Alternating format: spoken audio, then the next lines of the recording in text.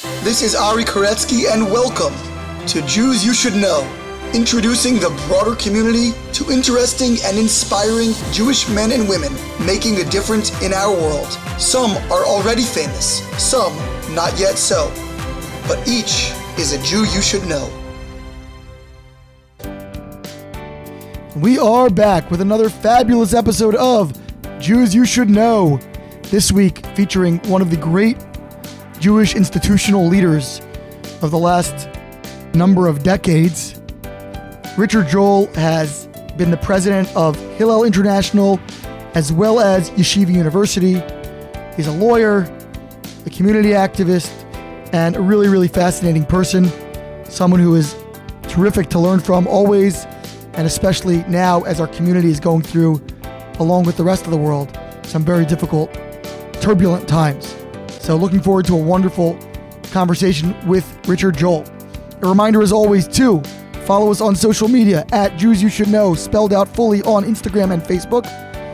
Jews You Should Know with the letter U on Twitter. Subscribe wherever you may be listening, whether that's Apple Podcasts, Google Podcasts, SoundCloud, Spotify, Overcast, Stitcher. We're now available on YouTube, where you can listen to the episodes there as well.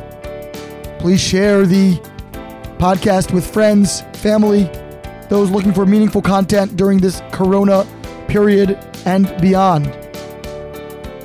And now to our conversation with longtime Hillel International president and Yeshiva University president, Richard Joel.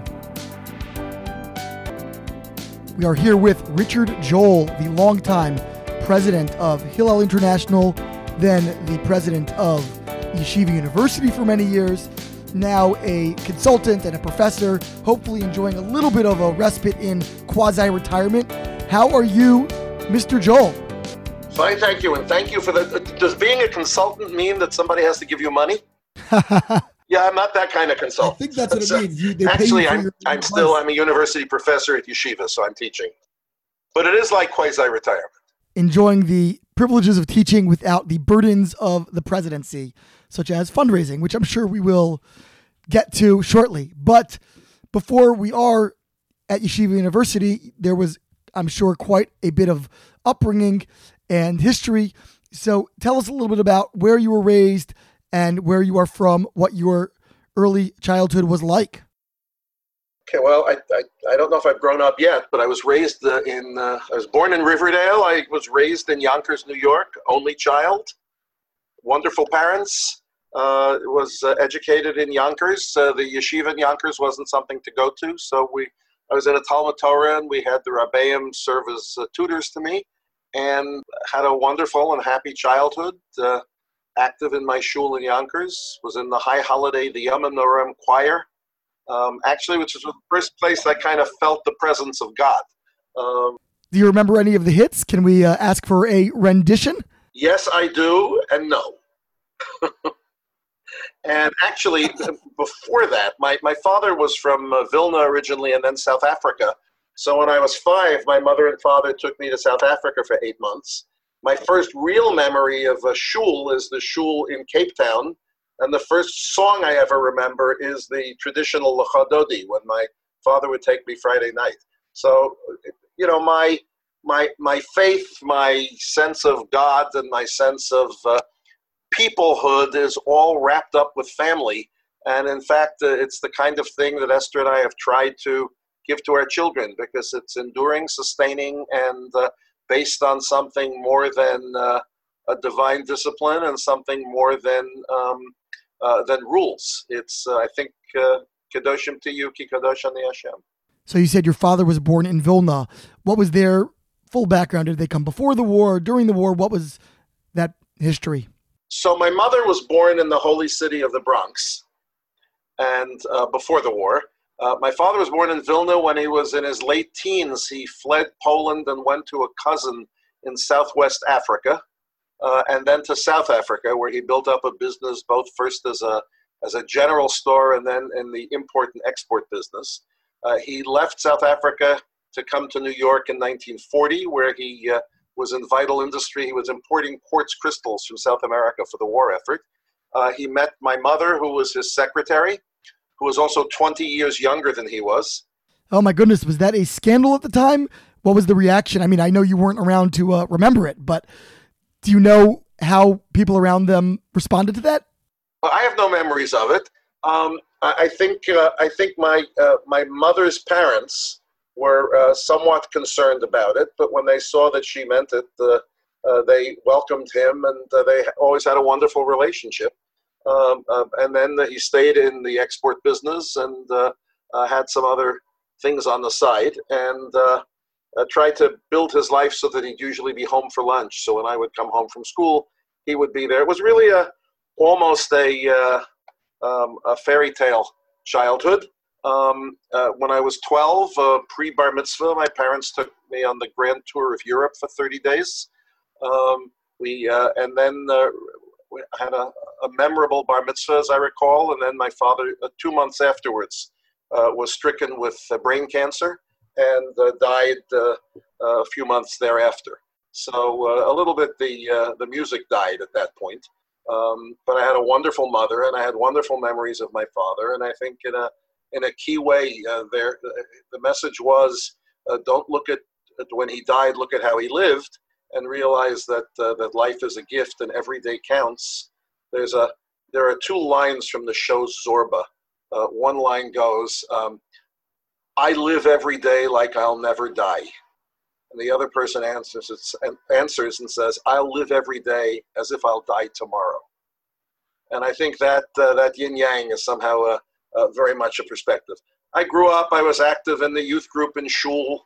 I played the accordion and sang a little bit, so I started being the designated kumsitz giver.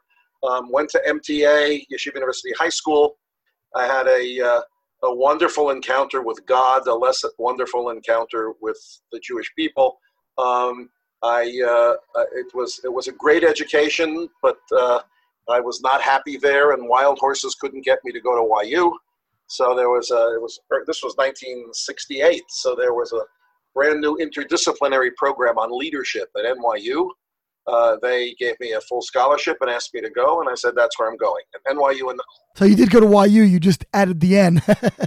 I added the N, and it was a campus of NYU in those days that was just across the river from YU. So I would still get to come across the river whenever the Rav would give a shiur, public shiur. I'd kind of sneak my way in.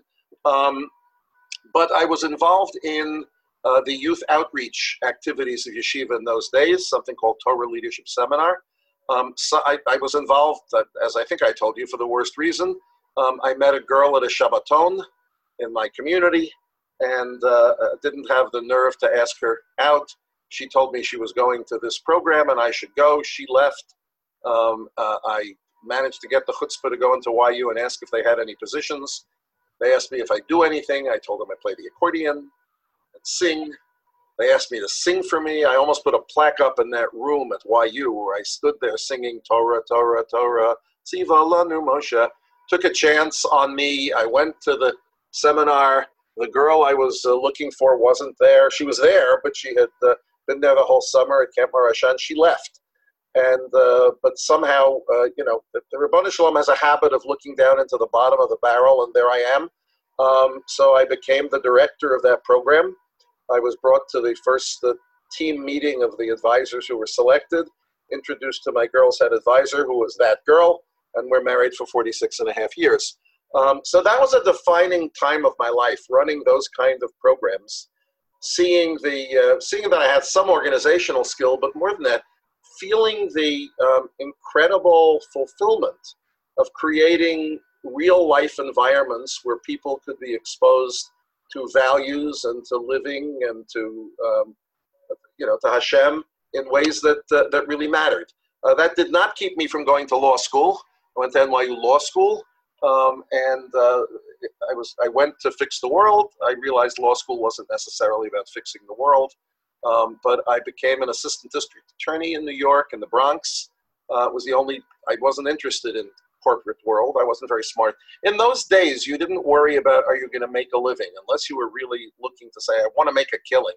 So you didn't know if you're going to be a lawyer or a doctor or a rabbi or an educator. That was my world anyway.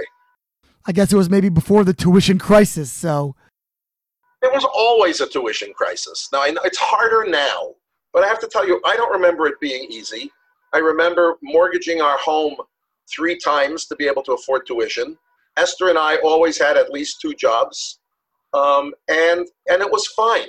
It is harder now for 2 reasons. Number one, because the percentage of your income that has to go to tuition is somewhat higher, and number 2, our standard of living is higher. My eldest daughter, who's now 45, says she remembers when a vacation was bowling. And somehow we were not deprived. We always had a home. We lived in nice communities. We were on Hermley Road in Silver Spring. It was a nice middle class life. It wasn't the expectation of 2 months of camp every year and of winter vacations, and it was not impoverished. But it's harder now, yes. But there was always that burden. But beyond that, we thought we'd make it. We just thought we would make it. I became youth director of a synagogue in Oceanside, New York, because the rabbi browbeat me into it and told me that in addition to the part-time salary, there was a house and I could get to live in suburbia and see if I liked it. Esther and I moved there. After 2 years, we bought a home there. And I was youth director for 11 years while I was an assistant district attorney, then became assistant dean and then associate dean at Cardozo Law School. Not because I was a great legal scholar, but because I was a good manager, and the president of Yeshiva University wanted someone from down at the law school, and I agreed. The faculty was very nice. They liked me, and they named me a professor. So I then, for about 9 years, taught legal ethics to show that I have a sense of humor, and a little bit of writing and debating. And I ran the school. I was the chief manager of the school. As ADA, what was your experience? I mean, I guess you were representing the state and prosecuting some pretty difficult criminals. I was representing the people of the state of New York, and this was 1975 to 79. Not the best days for the city. It was very hard days, and I was in the Bronx, which was just on fire, and I mostly did appellate work. So I guess the cleaner level, in that it was after people were convicted and they appealed their convictions, and we had to do a lot of writing and appear before appellate courts. But I also did my share of trials and things like homicide duty, where if someone died in Bronx County, you would get called, and then you'd have to race into Bronx County from Oceanside to preside over the crime scene. I was a 26-year-old. I was a know-nothing. The only people who knew that I knew nothing were all the policemen, who always held the DAs in, a little bit of contempt. But it was by the way, in 1976, there were over 450 homicides in the Bronx in 76. This year, please God, there are fewer than 400 homicides in all of New York City. So it was a different time. I chose to be a DA because I believed in the rule of law. I mean, I'm a Ben Torah. And I also believed that you needed people who were somewhat liberal, which I was and probably still am, to be prosecutors, because the goal wasn't to convict people. It was to represent the people of New York and try to achieve justice. And people would have to serve their time and pay for their crimes, but that was the job. It was very interesting. Some of it was very painful. I remember many times of driving into the South Bronx and going to crime scenes, and the DA would be the one who would have to read the people their rights and take statements from witnesses. I also remember once going up to the apartment building where my grandparents used to live, and on the Grand Concourse, which was a great Jewish community and was no longer a great Jewish community. I remember going up to the door of the apartment before I went in, and I saw on the lintel the outline of paint painted over where a mezuzah used to be.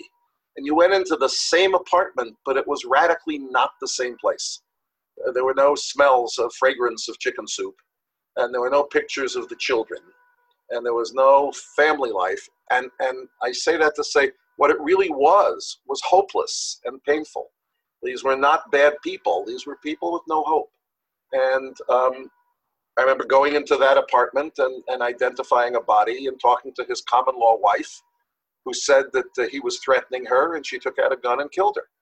And so who was, it was awful. I have other horrific stories. I was up almost all night on a multiple homicide right near Yankee Stadium. And I went home and got into bed at 2:00 in the morning. And at 5 to 6, I got a call from one of my friends in Oceanside that someone's parent had died and the Chevra Kadisha had to do its thing. And I remember getting up at 6:00, going to the funeral home and performing a tahara. And it was an incredibly cathartic moment for me because I had just spent 15 hours dealing with life that had no value. And now I came and spent an hour with a mace who was given Kabar Acharon. And that's not a comparison between Yisrael and Amim. It's a comparison between if you make your life have values and if you're unfortunate enough to be in a situation where it's hopeless and where you're a victim. You feel like you burned out of that work and that's why you wanted to move on? No, I don't think. One of the problems in my life and why I'm a terrible role model is I never remember wanting to move on. I was always approached by somebody, and it's not a good way to build a career. It happened, I lucked out, but I was a deputy chief of the appeals bureau in the Bronx. I had just signed another 3-year commitment to the DA.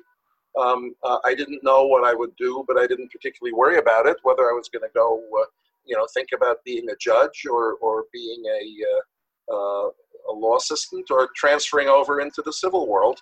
But I was contacted by YU and told there was a law school in its second year, and that Dr. Lamb, who was the president, wanted me to go and be first the assistant dean, and then it became associate dean. I got a leave of absence from the DA's office, and that was it. What did you learn in that experience? I mean, you were quite young to be taking over a law school. Well, I wasn't taking it over. I was the assistant dean. That's I was the dean's pooper scooper. But what it was, excuse me, in my leadership class, I talk about the difference between management and leadership. So you can have leadership in your management, but basically you have a series of tasks that you have to make sure get done. And I learned an enormous amount. I think I learned the most about what I've done for my life when I was the head advisor of Torah Leadership Seminar, because it was a volunteer job, and yet all the people you knew were around. You got to train a staff. You thought creatively of what a program should be. You were dealing with young people. And I guess when I look back, if you ask what my profession was, it was always educator. But I learned a lot at Cardozo. It was, for me, it was always important to be a part of the world. I believe that we as Jews are supposed to be apart from, but a part of. And Cardozo was a great venue. I could wear my yarmulke. They called me Dean Joel. I was responsible for Yiddishkeit a little bit there, and I learned a lot. And I taught law, so it was quite nice. And I would go home at night, and if I was feeling too full of myself, I'd have a 5-year-old kid in my youth group put his feet on my feet and say, "Okay, carry me around, Richie." One kid called me Richie, but I've never forgotten. I did that for a while, and life was really wonderful. I mean, I'm leaving out one full part of life, the most important, which is my wife.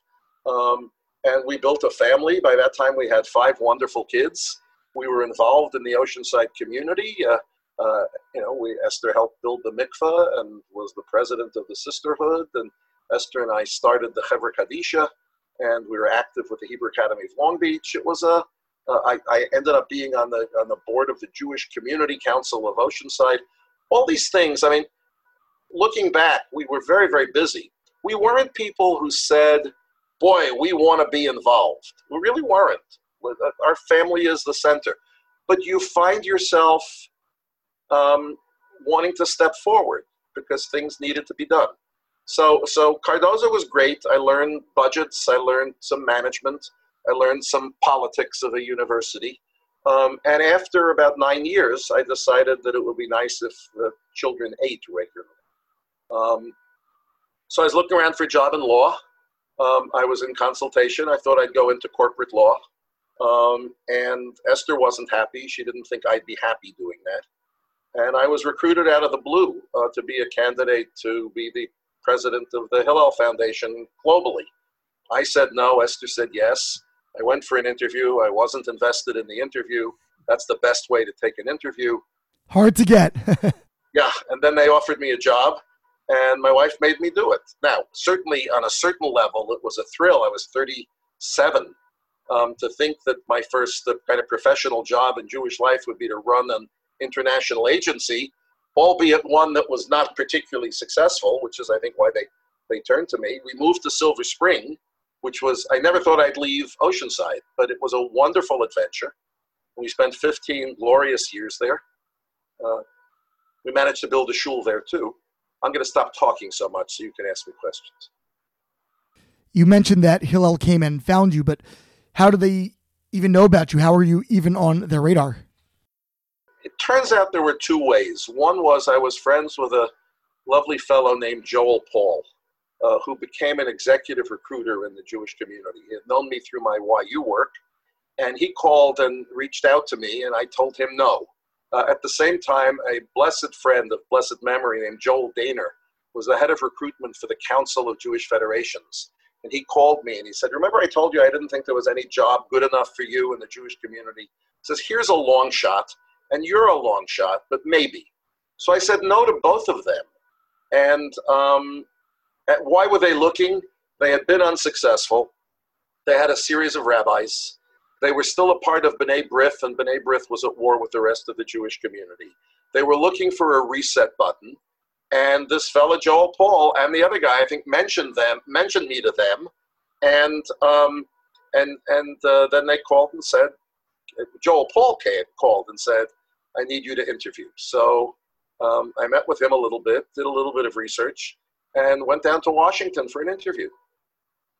It's not what I would suggest to anybody, except I would always say, when someone wants to talk to you, always talk to them. Always be honest and forthright and say it's not a particular interest, but talk to them. Obviously, your wife was intrigued, but you must have also seen something there, some potential that you felt you could cultivate. What did you see, and what were you hoping to accomplish through that position? I believe in the Jewish people. I believe that most people don't have a passionate relationship with Yiddishkeit because they never have. And if there are opportunities, and I'm not talking about Frumkeit now, if there are opportunities for people to know their story and to also have the kind of experiences that show the value added of Judaism, it's very special. I also was, I guess, of a generation that thought the goal was not to make it, but to make it better.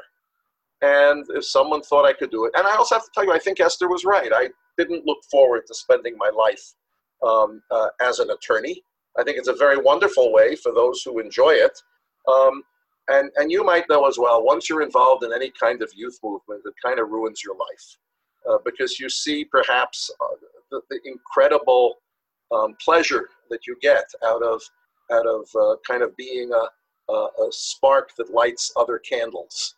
And so although I was being responsible, and I certainly, to myself, never pictured myself in a leadership position, I'm sure on some level there were these yearnings within me.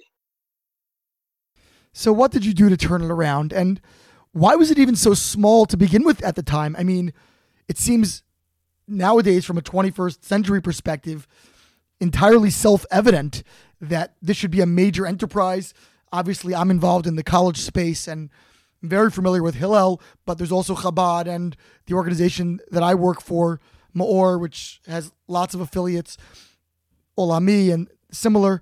I mean, it seems pretty obvious that this is a major, major need in the Jewish community. What was going on then that it wasn't? And again, what did you do to then make it a communal priority? It was major. It was just impoverished, and it had become kind of the whipping boy for the Jewish community. If they send their kids away to college and the kid becomes not involved, instead of saying, well, that's the way we sent them to college, they would say, well, yeah, Hillel didn't do anything for them.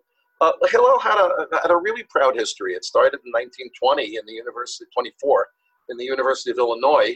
And as it started to grow, it sought to have different organizations sponsor them, and the one that would was B'nai B'rith.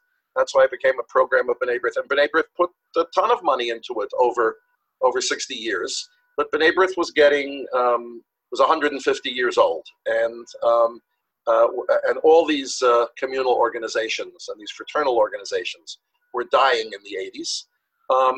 And B'nai B'rith had appealed for years to rabbis. Often it seemed to be the synagogue on campus. Certainly by the 60s and the 70s, most Jewish students would identify it as the synagogue on campus and therefore say, I don't want anything to do with that.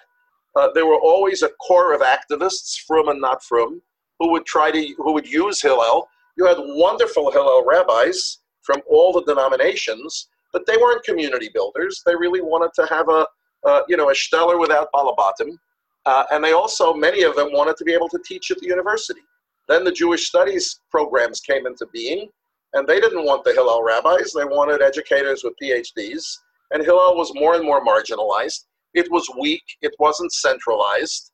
And it was a hard time. It was a very hard time. Lots of fights between B'nai B'rith and Hillel, and between B'nai B'rith and the federations. It was just a really noble enterprise filled with really good people who were at best treading water. So I thought what it needs always, my definition of what leadership is that it's a vision plus an implementation strategy. That if there's no vision, I think I quoted to you in the Mad Hatter. I think the Cheshire Cat said that if you don't know where you're going, any road you take will get you there. We have important things to do as a people, to be a Mamlechas Kohanim V'Goy Kadosh, a kingdom of priests and a holy nation. And what it needed was to be independent. It had to chart its own destiny. What it obviously needed, although I didn't think about it much at all, was money. When I took it over, the global expenditures of Hillel all across the country were about $12 million. When I left, it was between 70 and 80. Not because I was the catalyst, but it wasn't about me. It can't be. You won't succeed that way. But the vision had to be a renewed vision. It had to be pluralism in a very honest and open way, not meaning let's come up with a nice homogenized Judaism, but saying let us thousand flowers blossom, and I get to be Orthodox, others get to be Reform.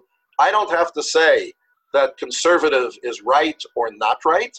I get to say I disagree with things. They get to disagree with me, but we don't have to spend our lives hitting each other. There's a lot we agree upon. And you do have to do all the right things. You have to look it over. There was only an elderly B'nai B'rith lay leadership. It needed revitalization. It needed to be viewed as a franchise, so it would be strong and connected. Some of the people had to leave, and I didn't know if I had the authority to do that or not, but I did it. But the lift of the driving dream is what's most important. What are we about? And as I said, the role here was to maximize number of students doing Jewish with other Jews. 30 students involved wasn't enough. I had some wonderful people with me. We got some wonderful lay leaders involved. We ended up raising money, something I've already told you I don't particularly enjoy doing, and I didn't ever think I was particularly good at it. But the students were wonderful. That's the other thing. In any of these things, you keep your eye on the ball. Right? Hillel wasn't about the Hillel rabbis. Hillel was about 250,000 Jewish students on campuses in the United States and beyond. So over the next 15 years, we built 27 Hillels in the former Soviet Union. We built Hillels in South America, and we rebuilt Hillels in the United States.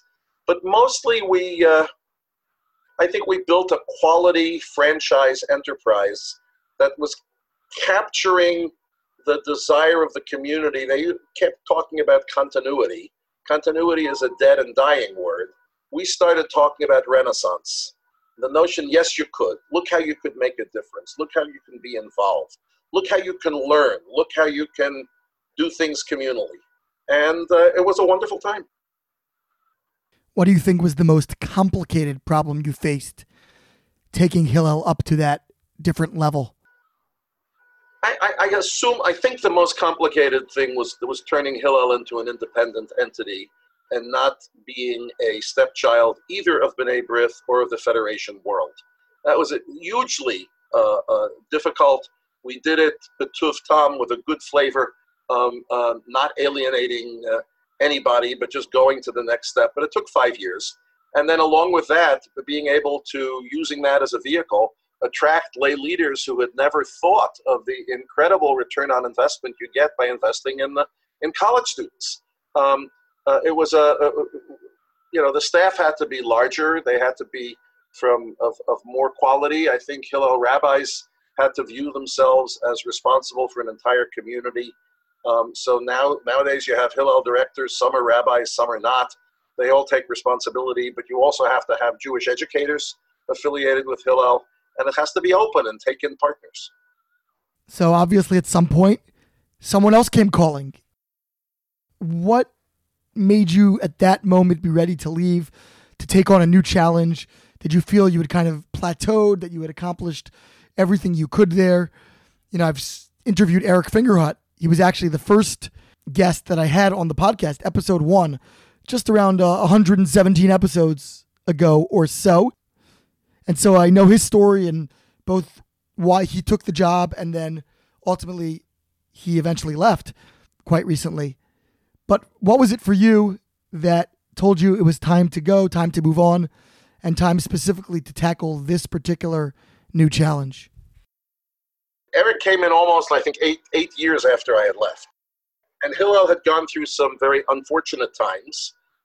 Look, things change always, and you have to grow with the changes. Campus is much more complicated. You need very strong leadership, and you need to constantly be working at all the constituent parts. Eric came in and revitalized it much. It was much in the way that we had tried to do it, and I think he did a really wonderful job, as did Hillel directors. But it's hard. It's hard, and it's hard, and it's hard. Was I ready to leave? I always believed that nobody should keep a leadership job for more than 10 years.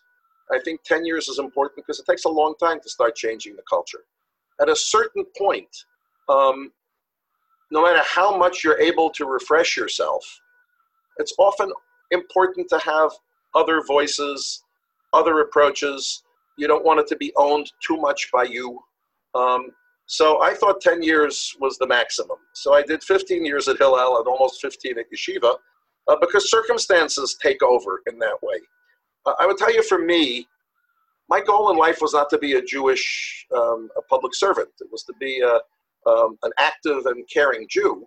But for me, Hillel was the unbelievable opportunity. I mean, that I had a chance to be part of really changing the dynamic in major ways in terms of the role of young people and the community was a great blessing.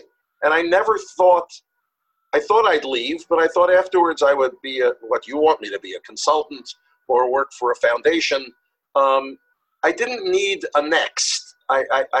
So no, I was not looking to leave. I would speculate. Jobs would come my way that I was not particularly interested in the Jewish community. I knew at some point it would be right to leave, and I'd have to think about it. We love being in the Washington area, and I didn't want to lose that. When Yeshiva did originally start its search for a new president, the search committee came to me, and I said I wasn't interested. I love Yeshiva. I don't always like it, but I love it. I think it's critically important. I think it's Jonathan Sacks says it's the most important Jewish institution in the diaspora. And I think it is. And it has to be. But I had been involved for a lot of years. I saw the politics of it. I knew how it would be change averse. And I loved what I was doing. I would always say I have the best job in Jewish America.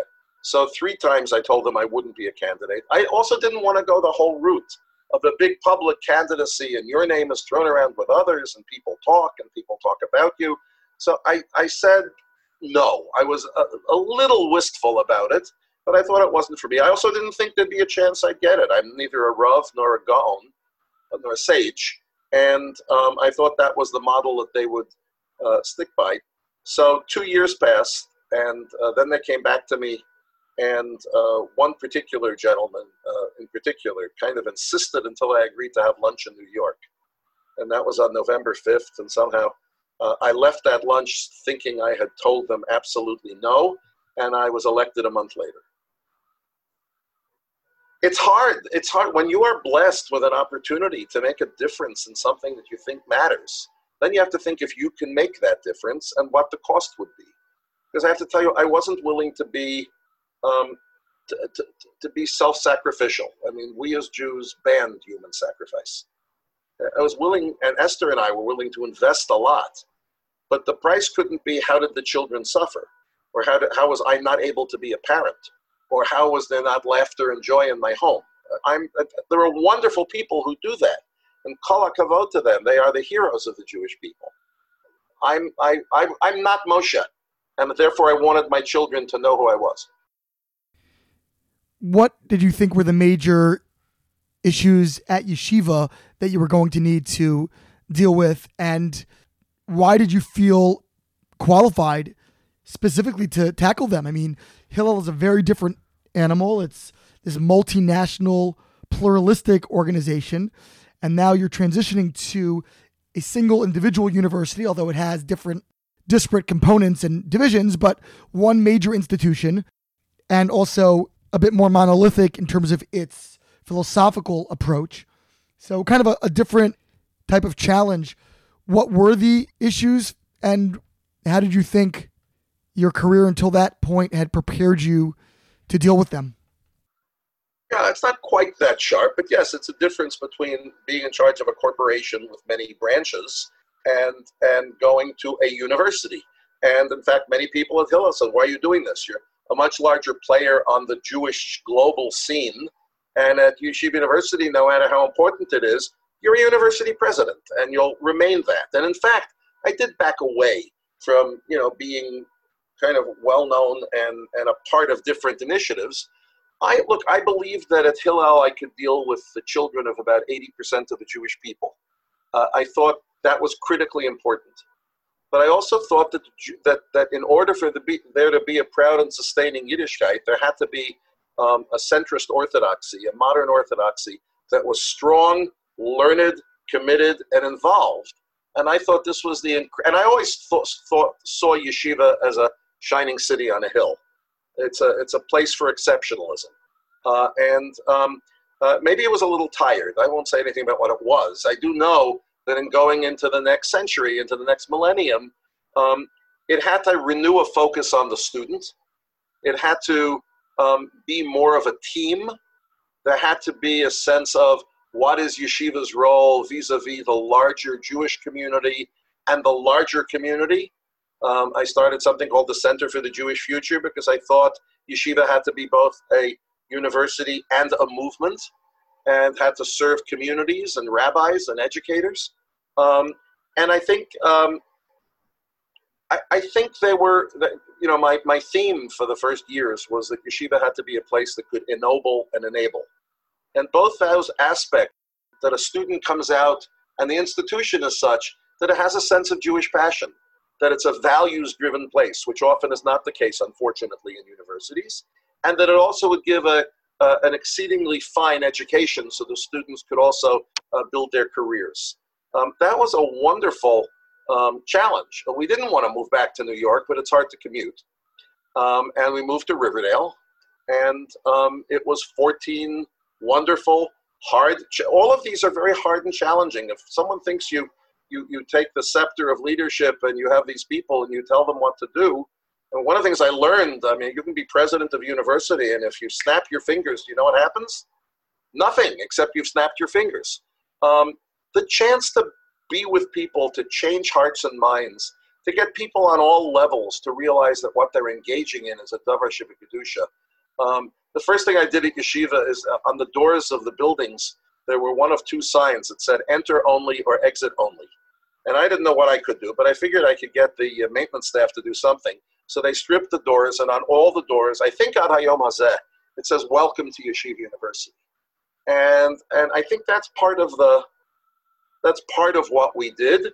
I had learned a lot from Hillel. I have to say by that point, if I didn't understand how to move forces and how to come up with visions and have people buy into those visions and do some strategic planning and yes, encourage, take in partners, strategic partners and fundraising partners.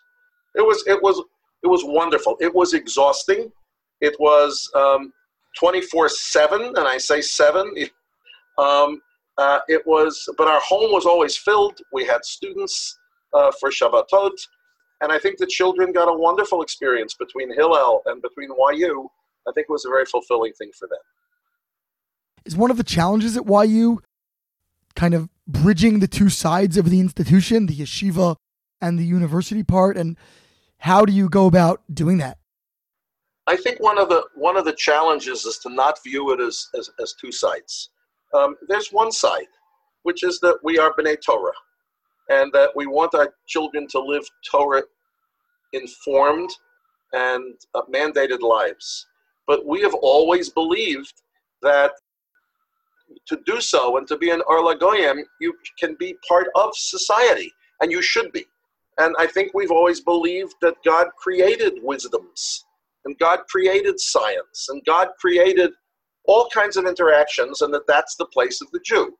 Now, yes, clearly there are people at any university, yeshiva included, who don't necessarily have that nuanced view. And I think in terms of leadership, you work very hard to have them see that 1 and 1 can be 5, and that we weren't taking away anything. I think I developed goodwill with the faculty and with the Rosh Yeshiva. I think they could often disagree with me, but they never disagreed with my motives. And I think one of the things we did was we built a new base medrash where a parking lot had been right next to the library. I wanted to bring the base medrash closer to the center of the campus. We built a wonderful building with 11 classrooms, a magnificent base medrash, offices for the Rosh Yeshiva, and I built it physically connected to the library with a corridor connecting the library and the base medrash. Some of the people thought it was inappropriate and there should be a separation between the two. I plowed ahead. They weren't organized enough to really oppose me. And ad hayom hazeh, it hasn't either detracted from Herman Melville or lahavdol from the Raven. And I think that's always a hard thing. I think also as the issues of the day take hold, and you have a university, so the core of the university is a Torah institution, but it's also a university. So the law school has courses in Jewish life, it's kosher, it keeps a Jewish calendar, but it welcomes everybody, and people in the law have different issues and visions that don't necessarily comport with a halachic lifestyle. And how do you negotiate that, and how do you do that with goodwill is a challenge. It takes a lot of strength. Plus the issues of the world, financial crashes and scandals and all types of things like that. It was physically and emotionally and spiritually exhausting, and it was physically, spiritually, and emotionally uplifting. I do want to ask you about some of the crises that you weathered, because you really were at the helm during some really challenging times. But before that, I just quickly want to ask, you were privy from sort of an insider's vantage point to some great Jewish scholars and leaders. Is there anything you learned from them just being around them that people not intimately connected with them might not know about, things that you got to observe or be privy to just by nature of your proximity? I learned from great people, but I also learned that they're all people. Okay, that al tiftechu v'nadivim, don't trust in the princes, doesn't mean think less of people. Means realize they're people, and that there is no complete person. Everybody has their own. I guess the Latin word is mishigas, and I think if you set yourself up thinking, here's an incredible scholar, here's a great leader, here's an unbelievable Rav and Posek, that in them you will just sit at their feet and say, I will be like that person is. I don't think the right people want that from you. And I think that was one lesson. But it's also wonderful, particularly when you're responsible for yeshiva, and you see great Talmidei Chachamim who comport themselves with dignity, who struggle for how they should transmit to students, who appreciate when you make it warmer and more open. That's a great lesson. Maybe the best thing I ever heard was from Lord Jonathan Sacks, who I remember when we were in one of our crises, and it was just extremely difficult. He would come in to see me from time to time. He was part of our faculty for 3 years, so it was one of my very happy achievements.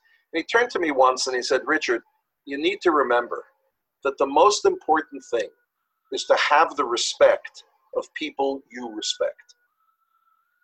You know, when you're in the public eye, and when there's the blogosphere, and there's the Shabbos table with its Lashon Hara, and with you sometimes just view yourself as a target, it's very important to focus and say it's not about the daily polls, and it's not about what people who are taking a small approach will do. It's about how true you can be to yourself and whether people who you respect will respect you. So let's get into some of those crises that you mentioned. You, of course, were at the helm of yeshiva during the last major recession, 2008. Now we're recording during Corona, which, of course, is not looking too great for the future of the world economy, at least in the immediate short term. And I want to go back to some of those difficulties that you encountered. How did you deal with them, the general recession, and of course, some of those great scandals that many people may remember, such as the Madoff scandal, which definitely struck yeshiva as well. It was publicized back then. How did you deal with all of those? And tell us a little bit about that experience. Well, look, I think the most important lesson is that crises end. And I think it's really important to take the long view while not ignoring the day. Taking the long view and be strong enough not to be buffeted by quick kind of actions. Also, to remain a cheerleader, not a foolish one, but to always think about, my chairman at Hillel was a wonderful philanthropist named Edgar Bronfman. And he had chaired the World Jewish Congress, did a lot fighting anti-Semitism and Nazi Swiss gold and all that stuff. And he turned to me once and said, "Well, I've been watching you, I understand." He said, "What I think is important is hope, not fear." He told me that when he became president of the World Jewish Congress, he made an appointment to see Rabbi Soloveitchik, the Rav. Well, he wasn't from at all, Edgar Bronfman, but he met with the Rav and he said, "Rabbi Soloveitchik, I've just become the president of the World Jewish Congress. What advice could you give me?" And he told me that the Rav said to him, "Mr. Bronfman, please remember that the Jewish people were created for more than fighting anti-Semitism." So I guess the first lesson is keep your eye on the ball. The other is that crises do end. I think you need to make sure that you stay healthy, for which family takes a critical role, but also to get an executive coach and also to have a consultant who can tell you. Have people around you who love you enough to tell you what you don't want to hear. Very, very important. And then craft a plan and be prepared to change it as it goes along. No place for acting out or for your own anger. That just has to be put aside. Now, I'm making it sound easier than it was because, of course, there's time of great consternation. But with the coronavirus, too, which I must say is so much more complex and life-threatening than anything I had to deal with. And I thank the Ribono Shel Olam every day that this is not my worry. But each one in its own time and its own, we had death threats and we had terror concerns and all of that. There are existential crises. If you remember why you're doing this, and if you remember what matters, that fuels you going forward. And you have to think about your responsibility. And your responsibility is to help bring people together to chart a course, but also to keep hope alive. And to keep remembering what's responsible. I guess what I've seen is that these do end. It's not about responding to every accusation or every attack or every radical desire to change. Just settle down a little bit. I think someone once said when there used to be newspapers and things would be written in the newspaper and there would be horrible things. So there was a statement, don't worry about what's on the front page of the newspaper. Next week, it will be lining the floor of bird cages. That's good perspective. That's correct. What did you do in 2008 and how did you make a plan? And in particular, dealing with the optics being tied to this colossal villain.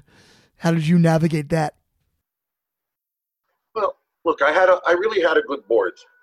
And anybody who had seen, look, I came in, I was elected at the end of 2002. This was 2008. They had already seen tremendous changes for the good, building on what my predecessor had given to me. So there was a sense of optimism. It was very interesting because this scandal broke the week of our annual Hanukkah dinner, which was a major dinner, and 700 people, and giving out honorary degrees at the Waldorf Astoria. And now, ladies and gentlemen, the president of Yeshiva University. And there you go to stand. And I thought a lot about it. And I came across as much me as I could, and didn't belittle it, but basically said to them, without, also not make reference to it, but basically said to them what I just said to you, which is take the long view, realize who we are, realize how precious it is. Anything that has to be done will be done. This is a great enterprise, and you have to be part of it, and you will be part of it, and there will be transparency. Look, the quickest way to do it was, first of all, make sure that any of the people who were recognized as villains were gone. Secondly, to say that we really want to look at how we operate to make sure that we operate properly. The rumors and the people who wanted to throw bricks were always saying more radical things than was true. There was no massive conflict of interest in how yeshiva operated. Trustees never made money off of it, except for one villain. The conflict of interest policies we had were the same as other major universities, right? But clearly, right, we had allowed the situation to come that that a sociopath was on our board, and nobody would have told you he shouldn't have been, except maybe a few people, and that there was someone else working with him, frankly, who shouldn't have been involved. But it did trigger, first of all, it was a serious money loss, although the bigger money loss was 6 months later with the crash of the Great Recession. It just came one on top of the other. We froze salaries. We did some serious cutting without eliminating any faculty strength or the quality of life. We weathered. We did some hard things, and but we kept going, and we kept pushing for good things. We always made sure that even as we were trimming different things, there were other new initiatives. We were always committed to student scholarship. We were always committed to financial aid for students. I think our presence in Israel with the Shana Aleph and Shana Bet schools always stayed strong. I would be there a few times a year, and Rebbeim would go, and that kept the funnel going. We had been working to improve the School of Business and the Career Development Center and the Counseling Center. So the institution was strong. We ended up redoing our bylaws, strengthening the conflict of interest systems, and like every other university, struggling to get through the Great Recession. And we did. Do you feel like you've been calloused, made cynical by a person like Madoff now that you were sort of hoodwinked by such a charismatic person, does it make you more suspect around charismatic people in general, or less trusting just in general? Yeah, look, I refuse to be cynical. I think you should be skeptical, but you should never be cynical. Oscar Wilde said a cynic is someone who knows the price of everything and the value of nothing. So that would be a terrible destruction if that in fact would happen. So I didn't become cynical. I always thought not to put too much of your belief in people. I do believe in people, but I'm saying they're not God. God is God. And I also think that some of the things that happened were things that I kind of warned the trustees about, but they told me I didn't know anything about business. So I think what I learned from that is that once you have a responsibility, even if you're not the greatest expert, you have to not listen to other, maybe wiser, certainly more experienced heads who say, no, and stick to your guns a little bit. But no, it didn't change my perspective. I didn't end up believing in me more and other people less. I think I learned a little bit how to be differently cautious, how to have safeguards. We worked for a long time to get some financial transparency in yeshiva before this happened. Because with all universities, they used to be small mom and pop shops, and all of a sudden they were mega businesses. And it took us 12 years to get really good financial systems in place so we could even know what we had. So, no, the lessons learned were to be strong and to not catastrophize. That's an important lesson. Every time there's something, you can easily say this is a catastrophe, because sometimes it seems like it is. But don't treat it as such. Say step by step. Stay involved with people. Use your leadership to reassure people and to challenge them. That's an important lesson, especially during this time. Just in closing, Richard, what are you doing now? You're doing a little teaching. Are you just enjoying your grandchildren beyond that? Any major plans for the future? New engagements or goals that you have beyond some well-deserved time with family and, like we said at the beginning, some teaching and consulting, paid or otherwise? Well, it's not a just. I just even wrote something about this. I think, and I've always been concerned about mattering all you can be. There are different stages in life. In the first stage of life, while you do that, you have to learn and get an education that you can. In your second area, you're dealing with making a living and dealing with these great, trying to influence the world.